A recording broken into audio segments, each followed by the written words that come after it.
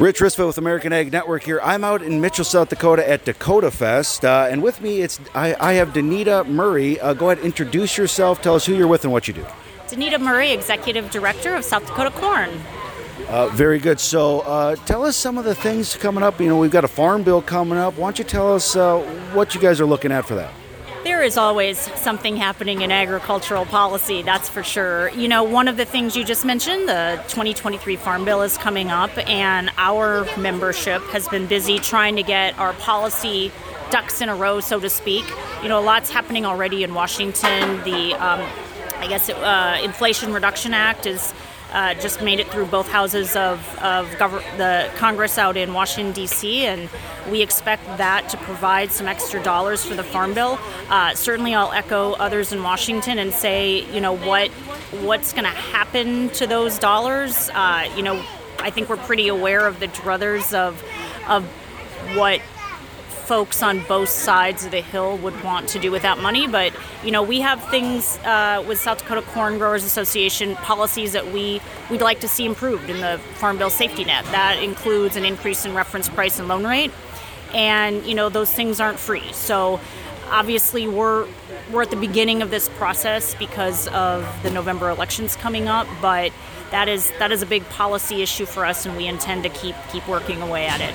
All right. Well, what else should people know? What else would you like them to know?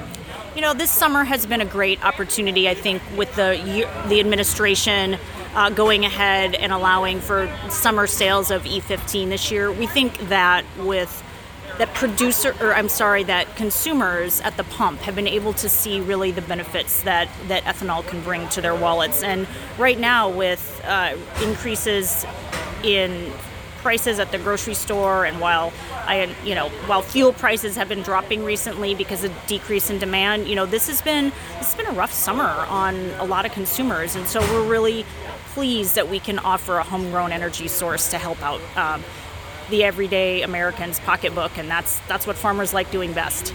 Well, perfect. Give us some final thoughts.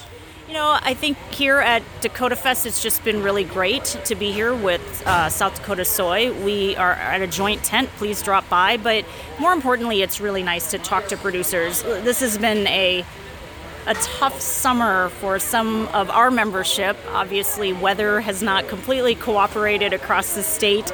The Northeast, we had prevent plant. We have quite a bit of drought in the Southeast. Somewhere in the middle, something must be perfect, but, you know, it's going to be a rough year in all likelihood for corn yield in the state. But what I see are producers that are in it for the long haul. You know, these growers manage their risk from year to year to year. They take a year like this as best they can in stride and keep on moving. Well, perfect. Danita, thank you very much for spending a little bit of time with us. Thanks for having me.